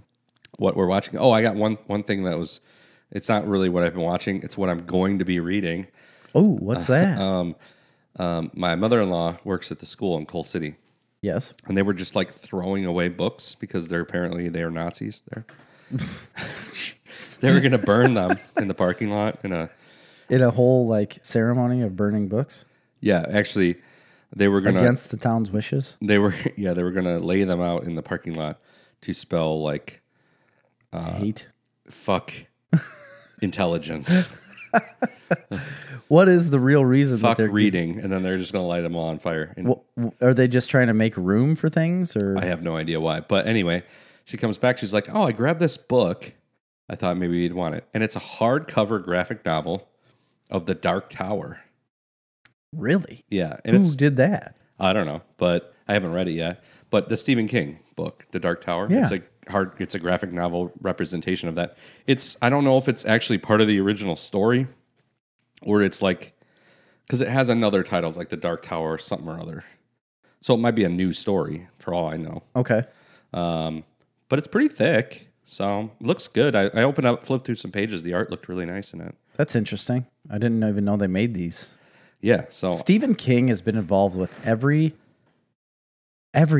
He's got books and stuff made all over, movies, TV shows. Oh, it is that. It is straight up. So this is what it is. It's called The Gunslinger Born, and it was first published in 2007. It's a series of comic books based on the Dark Tower series of novels. Plotted by Robin Firth and scripted by Peter David. Stephen King serves as creative and executive director on the project. I don't see who the artist is in here, but... of course, the artist always gets back page. There are 3 books, it looks like, and I have the second one. So there's The Dark Tower Beginnings, The Dark Tower, The Gunslinger, and The Drawing of the Three. So you're going to have to get the first one. Yes, I'm going to have to, apparently. They're hardcover omnibus editions. So they're big. They are big. Then. It's pretty good size, yeah. Huh. Yeah, now you got to buy 2 more books. Well, I think there's... Oh, yeah, okay. So it must have came out as a monthly individual books. I wonder if she missed the first one or something. There's 5 issues per trade. So it's a normal size trade paperback. So were they really like throwing these away, or were they giving them to another library? Or they were throwing them away. I don't understand this. I don't either, but so I got it, and I'm going to read it. I thought libraries were put on this earth regardless of what Do they still exist? Is that a thing? school that they were in. I think or, libraries are just a place now where there's computers for people that need computers. yeah, that's what they've turned into. But I thought they were there to like curate and take care of written works. What is this, like the Tower of Babel? I don't know, is it? It could be. I think they're just rooms where there's like 4 computers. Yeah. And they only go to Wikipedia. They only go to Wikipedia, and they're the old like Macintosh apples that were like the colored versions. No, they don't Like even the go to colored- Wikipedia. They don't have the internet. They just go to Encarta, the DVD or CD. Encyclopedia Britannica online. Yeah. Yeah. What a bad day to be an encyclopedia company. They don't make them anymore, do they? I can't imagine why they would, but I would buy them. If they had a nice set of encyclopedias, I would buy I think them. I have some. Oh, I know I have some, like my parents have some. Really? Yeah. They didn't throw them away. Well, I don't know why would you? Who would throw away an encyclopedia? I know, but what do you don't even need to use them anymore. I don't They're in no way, shape, or form would you need to go back to an encyclopedia and look something up in today's day and age. Think about all the information that we have available to us now. And then think about It is endless. how little information is actually in an encyclopedia. Yeah, even the whole run of encyclopedias, like I don't know how they worked. I don't even remember. They're by letter. A through Z, Z, right? yes. Yeah. And that's how they work. Is like if you were trying to look up something about whales, you had to grab the W encyclopedia. And then there was one for Now I Know My ABC. There's all those too. Just kidding. Yeah, right. Now I get it. It took me a minute, but I understand. Yeah, but that is how it worked, Jerry. Huh. Yeah, there's literally no reason for them to exist other than like historic value that we used those at one time. It's basically just a teaching tool to show how primitive we were. Yeah. Hey, look at these guys. There's all these books that people had to look up by letter, what they wanted to look up. 90% of the stuff in the world wasn't in them, but Exactly. it contained 10% of the knowledge. And somehow those people were still smarter than you. Yeah. Somehow everyone that read an encyclopedia was smarter than you. But Isn't that the truth, though? so what is the Like, people aren't smarter now. Like, we have all of this shit. And Yeah, people we're- aren't smarter. No, we're actually like dumber. I think people are dumber. We are absolutely dumber. Do you memorize phone numbers anymore? Well, that's not a measure of intelligence, Jerry. It is somewhat. No, it's not. You've That's got to just use your brain. memorization. That's just But nobody memorizes anything anymore. my point. Is that none of that's intelligence. What's intelligence is problem solving, right? Of sorts. I mean, there's more to intelligence than just problem solving. It's a huge component of it. And when everything's easier to access via computers, you lose some of your problem solving ability. You don't have to problem solve anything. Everything is told to you. Yeah. Everything is handed to you immediately. You don't have to play the Incredible Machine video game. here's my question though is so what information is actually in an encyclopedia? So if I were to ask the Like question if you were of, to say like ant, you could look up in an encyclopedia ant, and it would have a whole page about ants and all the information about ants, like what their genus but it won't is. tell you like how things work really. Like if you wanted to know about smelting or Sure, it would be in there. what about like steel? Would steel be in there? Absolutely. What about how a foundry works? A foundry, yeah, it'd probably be in there. You think so? It'd probably be under steel or steel making or metallurgy. What about like if you wondered how a drop third strike came about in baseball? I mean, there would certainly be a thing on baseball. I don't think there would be an encyclopedia Just about that. called like the Drop rules. Third Strike Rule. Maybe they'd have it in there though, would they? I mean, there was probably like a situation I could see in an encyclopedia where there's like a 2-page article about baseball and all about it. And then maybe it says like, see Encyclopedia Britannica's baseball book. Oh, I see. That maybe it would have all the rules. So I don't know if that book exists. Right. But if they didn't do that, they sure missed out on an opportunity for cross promotion. They really did. Because you can only put so much in there, and you read 2 pages on an ant. There's a lot more information you need about ants, right? Right. You need So so much more See information. the ant book. Yeah, like And it's a tiny little book about this big. what's the deal with their thorax? I don't know. You know? Yeah. Like, how often do you use that word? Thorax. Do they have a section on thoraxes? Guaranteed. In the T's? Yeah. But would it say that in the A's with the ants? Would it say like C section T for thorax? Maybe that would be under insect. Is this just a bumped up version of a dictionary, right? No, it's like articles with pictures and information. It is. Yeah. So it's not just giving you the definition of a word No. and saying like what they do.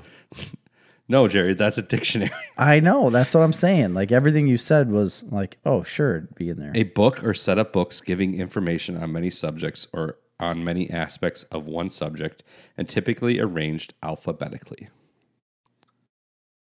There was a lot in them. We used them a lot in school. We did. I mean, all the time. Whenever you had to write a report, you had to go to the encyclopedia. You had to turn it to like ants, and then you basically just copy everything in the encyclopedia in your own words. Not when I was in high school. We had computers were a big thing, so you really didn't do that. The only time you did that was like in grade school, like early on. 2012 is when Encyclopedia Britannica announced it was going out of business after 244 years. Wow. Like, does anybody even get taught the Dewey Decimal System anymore? I don't know. It's a good question because there's no purpose for it unless the power went out. Right. Or an electromagnetic pulse. If we had an electromagnetic pulse and all computers went offline, librarians would be the most important job in the world. It would be. Maybe. Or the electricians to try to get the electricity back. No, it can never come back on. Oh, it could never come back on. It's done. It's like the poles It's magnetically like reverse. the magnetic reversal of the poles. And it just constantly Controls. reversing over and over again to make it impossible for any sort of electronic device to work. Okay. So we're just back in wildly bouncing magnetic fields. I think the most important person in that society is the accessor of knowledge, the collective knowledge of humankind. I mean, I've known some people that are librarians, and I would not go to them for like actual answers on things. well, but you got to find out where the answers are. It'd be in the library. They're like human Googles. They would try to be. I think they would promote themselves to this position, but not really be taken seriously. So you don't think we'd have like librarian in chief? That would be like the most powerful position in our government. No, I think We'd all be going to the polls to vote for librarian in chief. I think we would be relying more on the older generation of people to teach us about libraries. Oh, well, those people have forgotten everything. They may not have, though. Do you think the librarians nowadays even know the I Dewey don't even Decimal know if System? there are librarians. I think they are, but they're the people that usher you to one of the 4 computers. Here's the deal. I know the Dewey Decimal System. So do you. Yeah, So we're good. that's what I'm saying.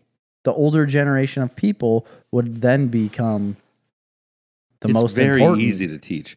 I could teach the Dewey Decimal System in a matter of 1 hour to a child, probably. Could you teach it to me right now in 2 minutes? No, I'd have to give myself a little bit of a refresher, but I know. there's like numbers gotta- and decimals. And you got to go through all your little index cards Yeah.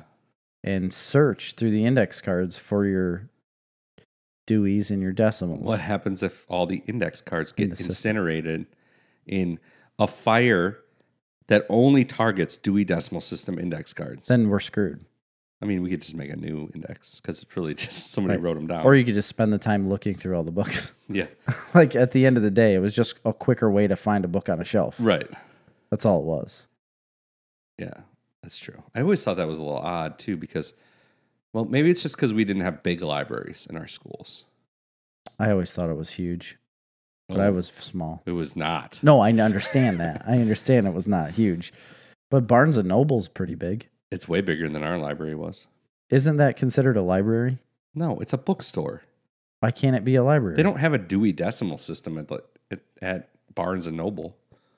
So here's the question. Is that the only thing that differentiates bookstores and libraries? No, in libraries, books are you rent them. You can buy them from a library. You check them out. You can also buy books from the library. Okay, but you can't check books out of Barnes and Noble. You can't. You're right. Maybe Now Walden Books, that's a whole different story. Oh yeah, Walden Books is gone. Yeah, they ran out of R.L. Stein books to sell. I know, and I bought all of them.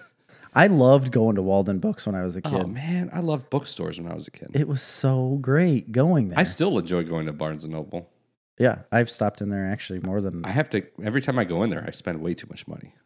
And then they sit on your shelf and you never read the book. Never, but they have like these whole section out front with all the like the beautiful picture books. Yes, and I'm like, I gotta have this. I gotta have this book. It's like the encyclopedia of Star Wars lightsabers. I need this. I know.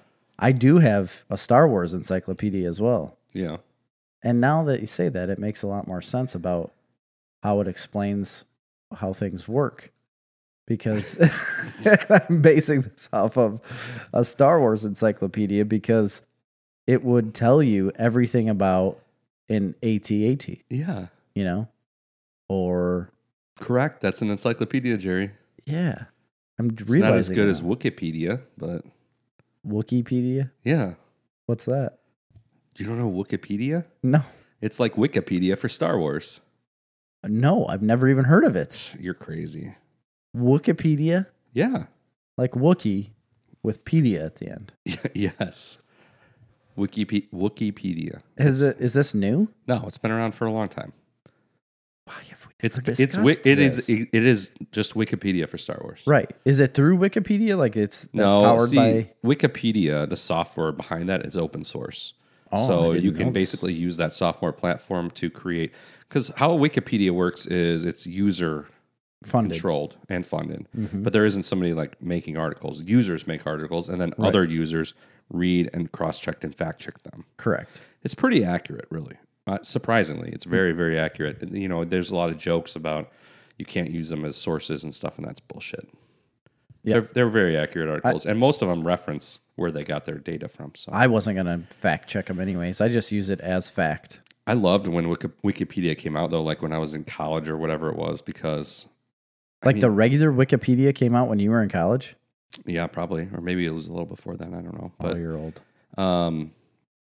But you know, nobody really knew about it yet. So when you were writing a paper, you could just go on there and get all this information, and nobody. Yeah, nobody had a clue where you got it. They just thought you happened to have encyclopedias, Yeah, like a wide range of encyclopedias. Because Encyclopedia Britannica made encyclopedias on different things, right? Like how we were talking about how they like stemmed out from, you know, just having the base A through Z and then having like an MLB type section or having a specific encyclopedia all about different breeds of whales. I don't know why I keep going back to whales, but I don't know. There still is Britannica online. So interesting. the world standard in knowledge since 1768. What is it like to be around as a business since 1768 and then just one day just be like, well, we're done? Yeah, that would suck. But turns out like all the people that were in charge in 2012 when they were done have no connection to the people in 1768. That's true. So I don't think they're too sad. Well, do you have some what you've been watching? I do. I have two. One of them is a continuation of past episodes, and I still haven't finished it yet just because I honestly haven't watched that much stuff lately, and I don't know why. I don't know why I'm not. I've said it before. I'm watching a lot of baseball. I've been watching the White Sox. They're on fire. You need to quit wasting your time with that. I love it. I do like watching baseball. So Umbrella Academy, I'm still watching season 2. Oh, you are? Okay. I finished it. Did you finish the whole season? Yeah.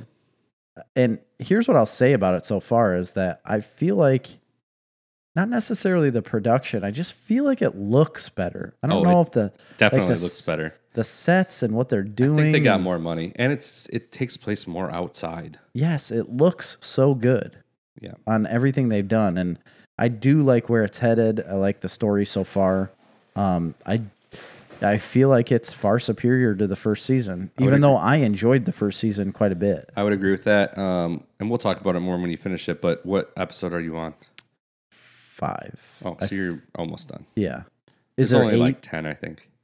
8 or 10. Yeah, because I think the first season only had 8 episodes in it, I think.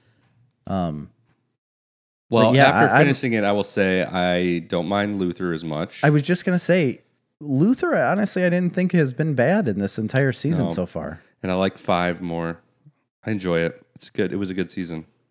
Yeah, that's good because you kind of had not necessarily hate, but you just were not on board with the first season. I wasn't into it that much. Yeah, and I enjoyed it a lot, and I really think this one's pretty good. I do like well, this is kind of spoilers, but like how Vanya doesn't really know what's going on. Mm-hmm. I kind of liked that aspect of it at first, but we'll see where that goes. So you will indeed. Yeah, I enjoy it. I would say anybody should check it out. I do believe we do have a listener that was watching this. Wasn't E. Fry watching Umbrella Academy? I don't know. That what she said? I think she told us that in Facebook Messenger. Oh, okay. Yes.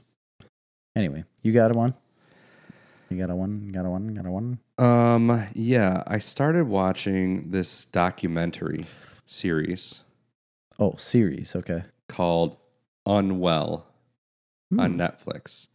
And it caught my eye, and it's supposed to be basically about every episode's a different topic, and it's about different, like, I don't want to say, like BS health claims or like calling bullshit on certain like homeopathic this or that, blah, blah, blah.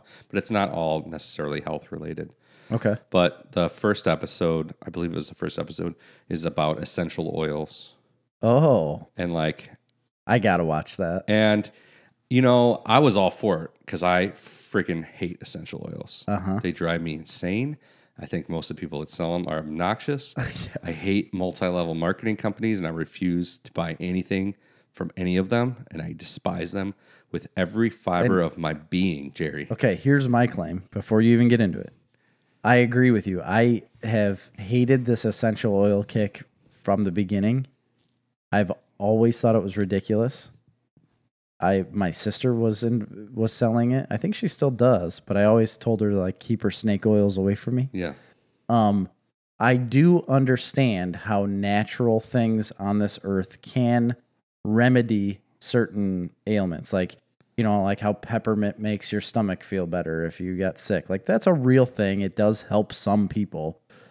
So I understand that some of this may help you, but it's certainly not going to cure you of like an actual illness. Yeah, and there are people that believe it will. They talk about them in the show. I mean, the thing I found, though, when I watched it, I was surprised because it does a very good job as a... Remember when you're in high school or college or whatever, and you have to write a position report on something, and you always had to give your opinion... Mm-hmm. The other opinion. Yeah, the other side. And then like a summary, that the correct way to do it in like a formatted dissertation, I should say. That's not the right word, but whatever. And they did that in the documentary, which I thought was good. So they started out with like some like, here's why it's not really super bullshit. And then like, so here's some good things about it. Here's what they really do well. And like a lot of that has to go deal with like aromatherapy and how it can be helpful for certain things. And they say they're like a lot of it's placebo effect, but the placebo effect works. It's real. Yeah, that's... If inhaling certain aromas can make you calm and whatever issue you're dealing with requires calmness, then it doesn't matter if that is what makes you calm or the association with a thing makes you calm because of you're focusing on that instead of focusing on your anxiety. And I agree. I think that is real. So there's certain aspects of it that I will admit, you know, as far as the aromatherapy route goes. And then it goes into, you know, people who ingest them, which is really dangerous, and you shouldn't be doing that. But there are a lot of people that believe you should ingest various essential oils. Any clinical aromatherapist will tell you to absolutely not ingest essential oils, which are highly processed, plant-based oil, essentially, which can be really bad for you. Yeah. Because not everything from nature is good for you, people. Turns out. Anyway, and then they get into some wackadoos that believe it cures cancer and are making millions of dollars with their That's where it all lifestyle started. blogs selling people garbage. So it was interesting. I enjoyed it. It wasn't exactly what I thought it was. It wasn't quite as interesting as I hoped it was, but it wasn't bad. I've only watched that one episode. The next episode's about tantric sex. Don't know anything about it.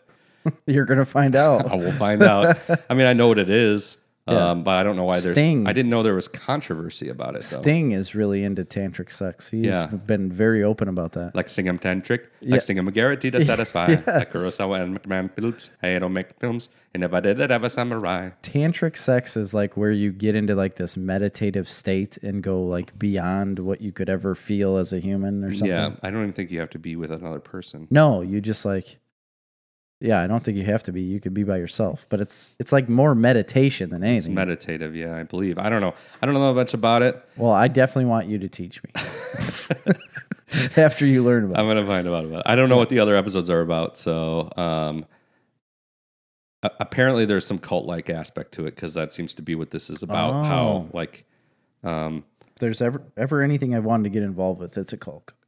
Yeah, we should start especially. a Coke cult. That's what you were... Oh, yeah. Yeah, that's what I was getting at.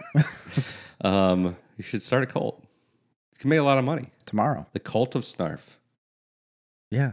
We just got to promote it the right way, Yeah. And get followers. Yeah. Well, Like legitimate, like people to follow us. apparently that's around. hard to do. Yeah, it really is. All right, what else have you been watching? I got one other thing for me.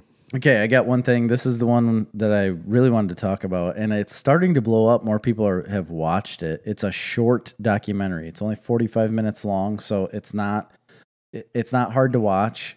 And it was something that I just wanted to waste some time with. I didn't think anything of it at first when I saw it on Netflix.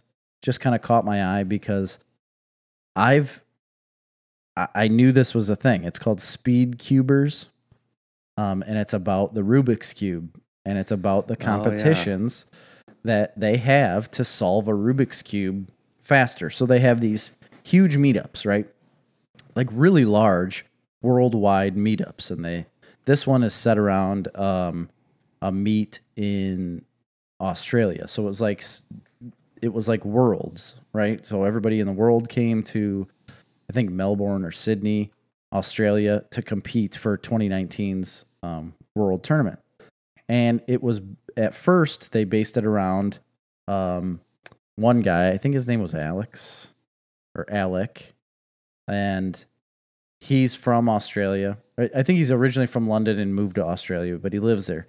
And he originally set all of these records. Every record there's the 3 square, or like there's the 3, 4, and 6 cubes. So they have one-handed events, blindfolded events, and then just the events to solve those number of cubes. The original 3 cube is the one that everybody wants to be the best at. That's like the one, if you win that, you could lose every other thing, but if you win that, like, you're the man. You are the best cuber.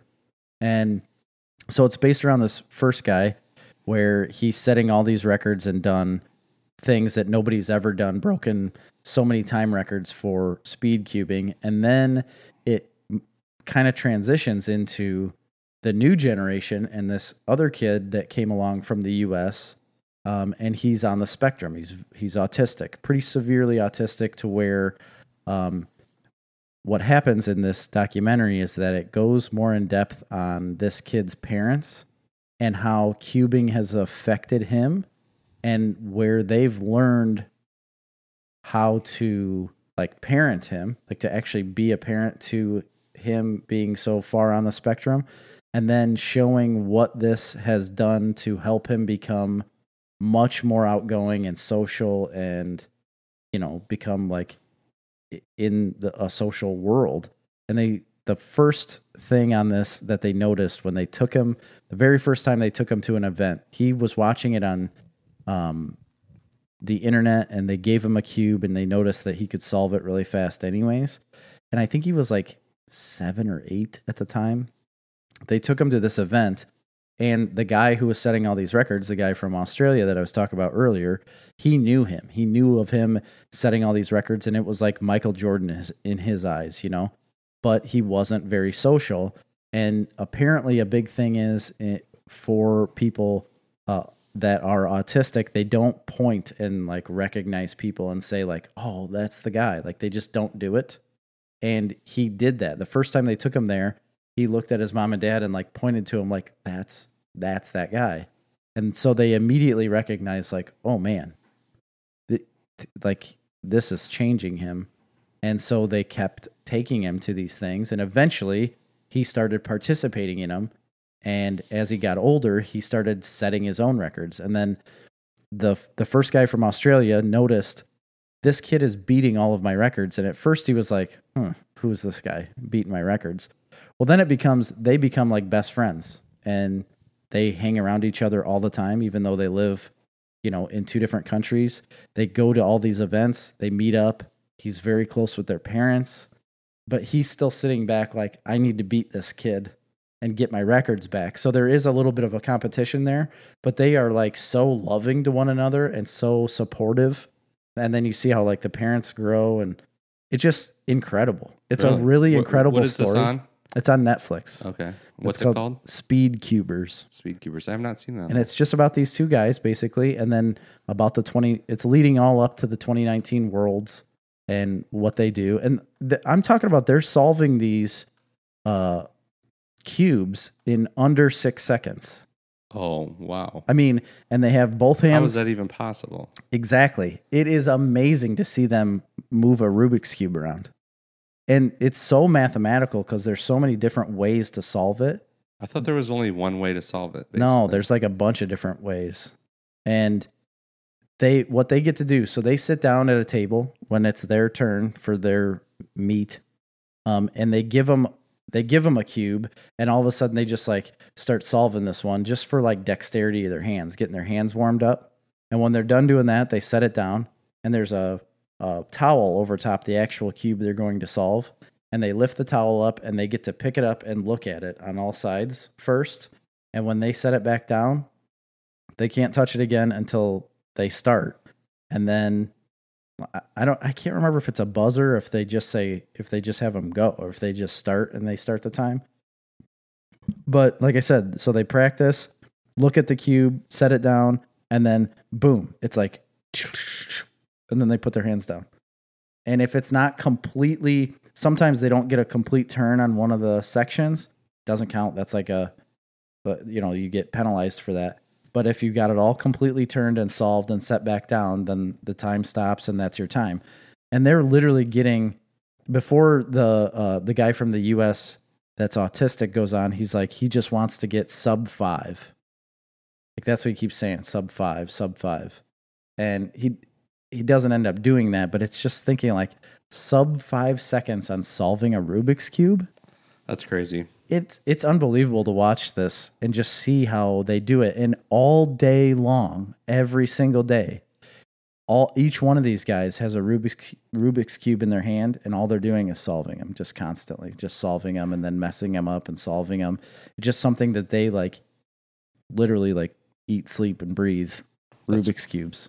But the story behind it on how the parents talked about their challenges raising their son, and then realizing how this one thing can help him become actually social and be better. It'll be better for him in his life going forward. And the mom talks about how, at first he didn't even like recognize her like as a person that he should be close with, and ignored her all the time. And she kept saying like, as a mother, I'm trying to do everything for him, and he wanted no part of me. So all she started doing when he was younger is mimicking him. He'd lay on the floor, she'd lay on the floor. He'd do something with a Rubik's Cube, she'd do it. And she just literally followed him around. And she said it was just like exhausting all day. She'd just be following him around. And eventually he like had this tent set up in his room, and he got in the tent and she got in the tent, and then he zipped up the tent and wouldn't let the dad in, and just like actually paid attention to her and started like playing with her. And she's like, holy shit, it's working. Like, and it's just a really, really, really cool story. God, I really gotta liked be it. so difficult. The patience and that these parents have with him is incredible. I just, me looking at it as a father right now, I do not believe I have the capability to do that. Now, I'm not in the situation, but it's crazy to me that I see things like that. It's what some parents have to go through. And then I think about the fact that like they still have to go to work every day. yeah, Like I feel like if you got a special needs child, and I know it's impossible to do this because there's people on the autistic spectrum that don't require as much, you know, that's why it's a spectrum, right? right. But people that have severely handicapped children, like we should just be supporting them. Yeah. I feel like, you know what I mean? Like, I completely agree. This really opened my eyes to something that I don't know much about. And it was the simple things. What blew my mind is the simple things that they talked about that they were so, you could see in the parents when they were interviewing him, they were so excited about these small things that he was overcoming all through these years that meant so much to them. And they said the first big tournament he won, he didn't have a problem going up on stage and doing everything. The first big tournament he won, they stood on a podium and they gave him like a medal and like a, I don't know, it was like a plaque or something. But he was first, and then there was a second and a third. It's the same like type of podium you'd see at the Olympics, you know, like one is higher than the other. But what the parents noticed that he did when he was standing up on this podium is that he was handed those things, and he was wondering how he should position his hands for the picture. And he turned his head and started looking at the other contestants to see how they were holding it. And he changed his position to hold it the same way as them. And they said he would never have the ability to recognize other people or wonder what they were doing and mimic that. He could not do it. And then all of a sudden, that was the first time they've ever seen him mimic someone else because he knew he needed to be positioned a certain way for the picture. And they said they literally forgot the fact that he just set world records and won this tournament. All they focused on and all they were caring about was the fact that he's starting to recognize these things. And I was just like, oh my gosh, like it blew me away. I loved it. I think it's really great. I'll check it out. That sounds cool. I might watch that tonight. I did forget, before I get to my last one, there was one other one that I did watch. It was another documentary on Netflix. A series. I only watched the first episode, but I'll let you know because I might keep watching it. It's called High Score. It just came out on Netflix. It's about video games. Like it's a 6-part documentary on basically the video game industry from the beginning. I don't know where it goes to. Yeah. I watched the first episode, which is about, I might have watched the first 2 episodes. It's about like Atari and Space Invaders. Basically, Space Invaders is like the main one. And then this company of guys that got together. And what they did was, at the time, when the arcades were getting big in the 80s, the problem is people were getting too good at the games too quickly. Oh, right. So with 1 quarter, they could play Space Invaders all day. In fact, they did this little bit on the Space Invaders like championship, world championship, and or maybe it was the United States championship. And the lady in it's like, what they don't realize is that like a great Space Invaders player can play Space Invaders for like 30 minutes. A top level can play it forever. Basically. Really? Yeah. So they basically just had to like stop it after like 2 hours or like there was 5 of them. One of them went out after like 20 minutes and the other 4 just kept playing for 2 hours until finally they're like, oh, okay, we're done. Holy cow. And they must have had different scores or something. Yeah, sure. Anyway, so this company of guys, and I didn't really remember all the details of it, but they basically started taking these arcade cabinets apart and reverse engineering them, and then they build in like patches to make them more difficult. So the first one they did it with was Missile Command. And so they made the game Super Missile Command, and it was just harder. And so every arcade in the world wanted one. Sure. because it brought the average playing time from like 20 minutes down to like 2 minutes. So they'd make more money. Yeah, absolutely. And they did the same thing with. So anyway, they did that with Missile Command. I think was the first one they did. I think they did it with Space Invaders. Eventually, they get sued for like a ton of money because Really? they're just making unlicensed upgrades. Upgrades, with, yeah. And so eventually they cut a deal with the companies or whatever, and they make Miss Pac-Man. So they make the upgrade for Pac-Man, and then they partnered with Midway Games, who made Pac-Man, to make Ms. Pac-Man. And then these guys go on to make a bunch of money. But anyway, it's kind of cool. It sounds neat. I mean, it's neat. I don't know. I ended up getting a little bit bored by it. But I was also kind of in the middle of doing other things while I was watching. It was kind of out in the background. yeah. So I'm going to give it another chance. And I think as it goes along, it gets like into more current Games. iteration of games. So I'm sure the next episode will be like about Nintendo and all that. So it was interesting though, and I would watch it again. I'm going to look it up. I haven't seen anything about it. I think that could get pretty interesting. I think it was the number, like it just came out and it was on like, how they have the top 1, 2, 3, 4, 5 things on Netflix. Yeah. It was in there and like one of the tops. So it was really well made. So we'll see. The last one I watched, we really should be doing as what do we call them when we do the Snarf Talk movie reviews of the old movies? Homework. Homework. Right? We should do this one as homework. So I maybe shouldn't talk about it that much. But I just needed something to zone out and watch, and I couldn't really find anything. And on Netflix, popped right up as Starship Troopers. I haven't seen that in such a long time. Yeah, I'm gonna tell you what. So I started watching that movie, and I had almost no recollection of it. Yeah. Almost nothing. Okay. And it really surprised me because it's a really weird movie, weirdly made movie. Yeah. It's like weirdly high budget and low budget at the same time. Yeah, which is kind of that era. Yeah, some of the special effects at the time had to be super high budget. With all the bugs. With the bugs and the spaceships and stuff. But then again, some of the stuff is low budget and the acting is pretty bad. But it's got a lot of famous actors in it. Like, not a lot, but it's got some famous actors. You didn't think any of the acting was very good? No. I mean, some of it's okay. But it doesn't really matter because it's a really fun movie. Yeah. It's really pretty good. I really enjoyed it. I mean, I don't think it got reviewed well at the time. I don't think it did well, but I actually really enjoyed it. And to be honest, for pure science fiction, it takes like the literal interpretation of what science fiction genre should be. Really, it like takes a futuristic setting to tell basically a morality tale, or comment on culture. Yeah. Using some future event to comment on social commentary. That's what science fiction is supposed to be. We don't really get that kind of science fiction anymore. No. But classically, that's what it is.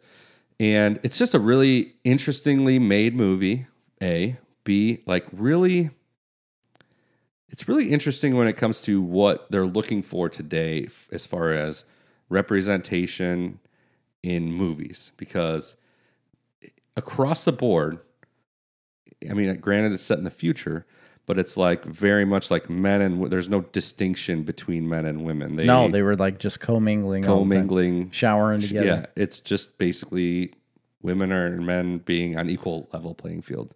But that was because they were like in the military together, though, right? I think in all parts of society, though, basically. But yes, in the military, they're on equal playing field. Yeah.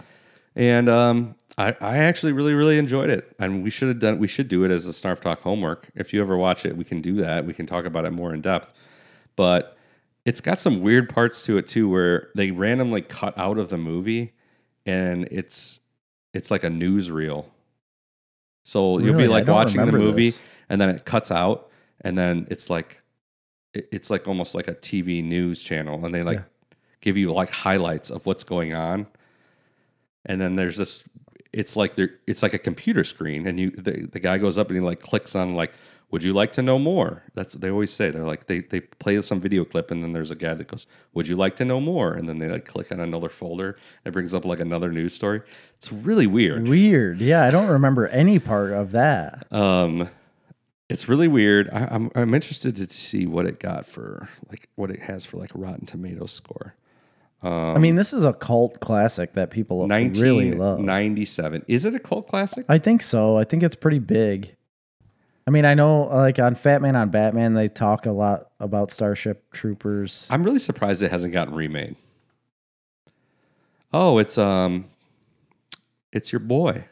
It got a 64% critic score, 70% audience score. That's not terrible. But it's Paul Verhoeven, the RoboCop guy. Isn't it who did RoboCop? No, I don't know. Yes. Yeah. Yes, it is. Okay, Now so that I think of that it. makes sense because RoboCop is very much sci-fi. And it's similar to that. It is very similar to that. Has fashioned a visually spectacular, morbidly funny comic book adventure. Yeah, it was based on a comic book, wasn't it? That seems to merge the fresh-faced views of the Archie comics with the Save the Planet mandate of Buck Rogers. Anyway, I really enjoyed it. Denise Richards. Yeah, she's in it. And Jake Busey, Gary Busey's son. Neil Patrick Harris is in it. And he plays I didn't realize that. a decent-sized role. The main guy, Casper Van Dien, I don't know what else he's been in. He plays Rico. And the main woman, Dizzy, is Dina Meyer. But there's a bunch of other familiar faces in it. And again, it's on Netflix right now. It's worth going back and rewatching if you like. Yeah, I definitely want to rewatch if you like that. sci-fi. It's fun. It's not that long. It's rated R. It's pretty graphically violent.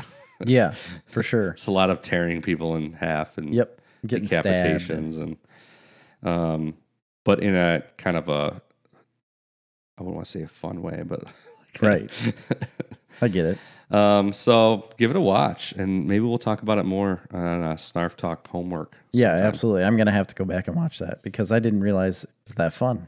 I mean, honestly, I don't think I've seen that movie for. I don't think I've seen it since 20 years. 1997. Yeah, for at least 20 years, I haven't seen that movie.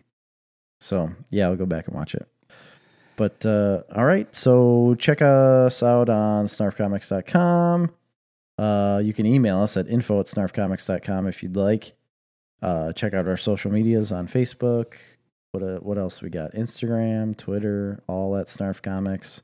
Of course, our Patreon, patreon.com/snarfcomics.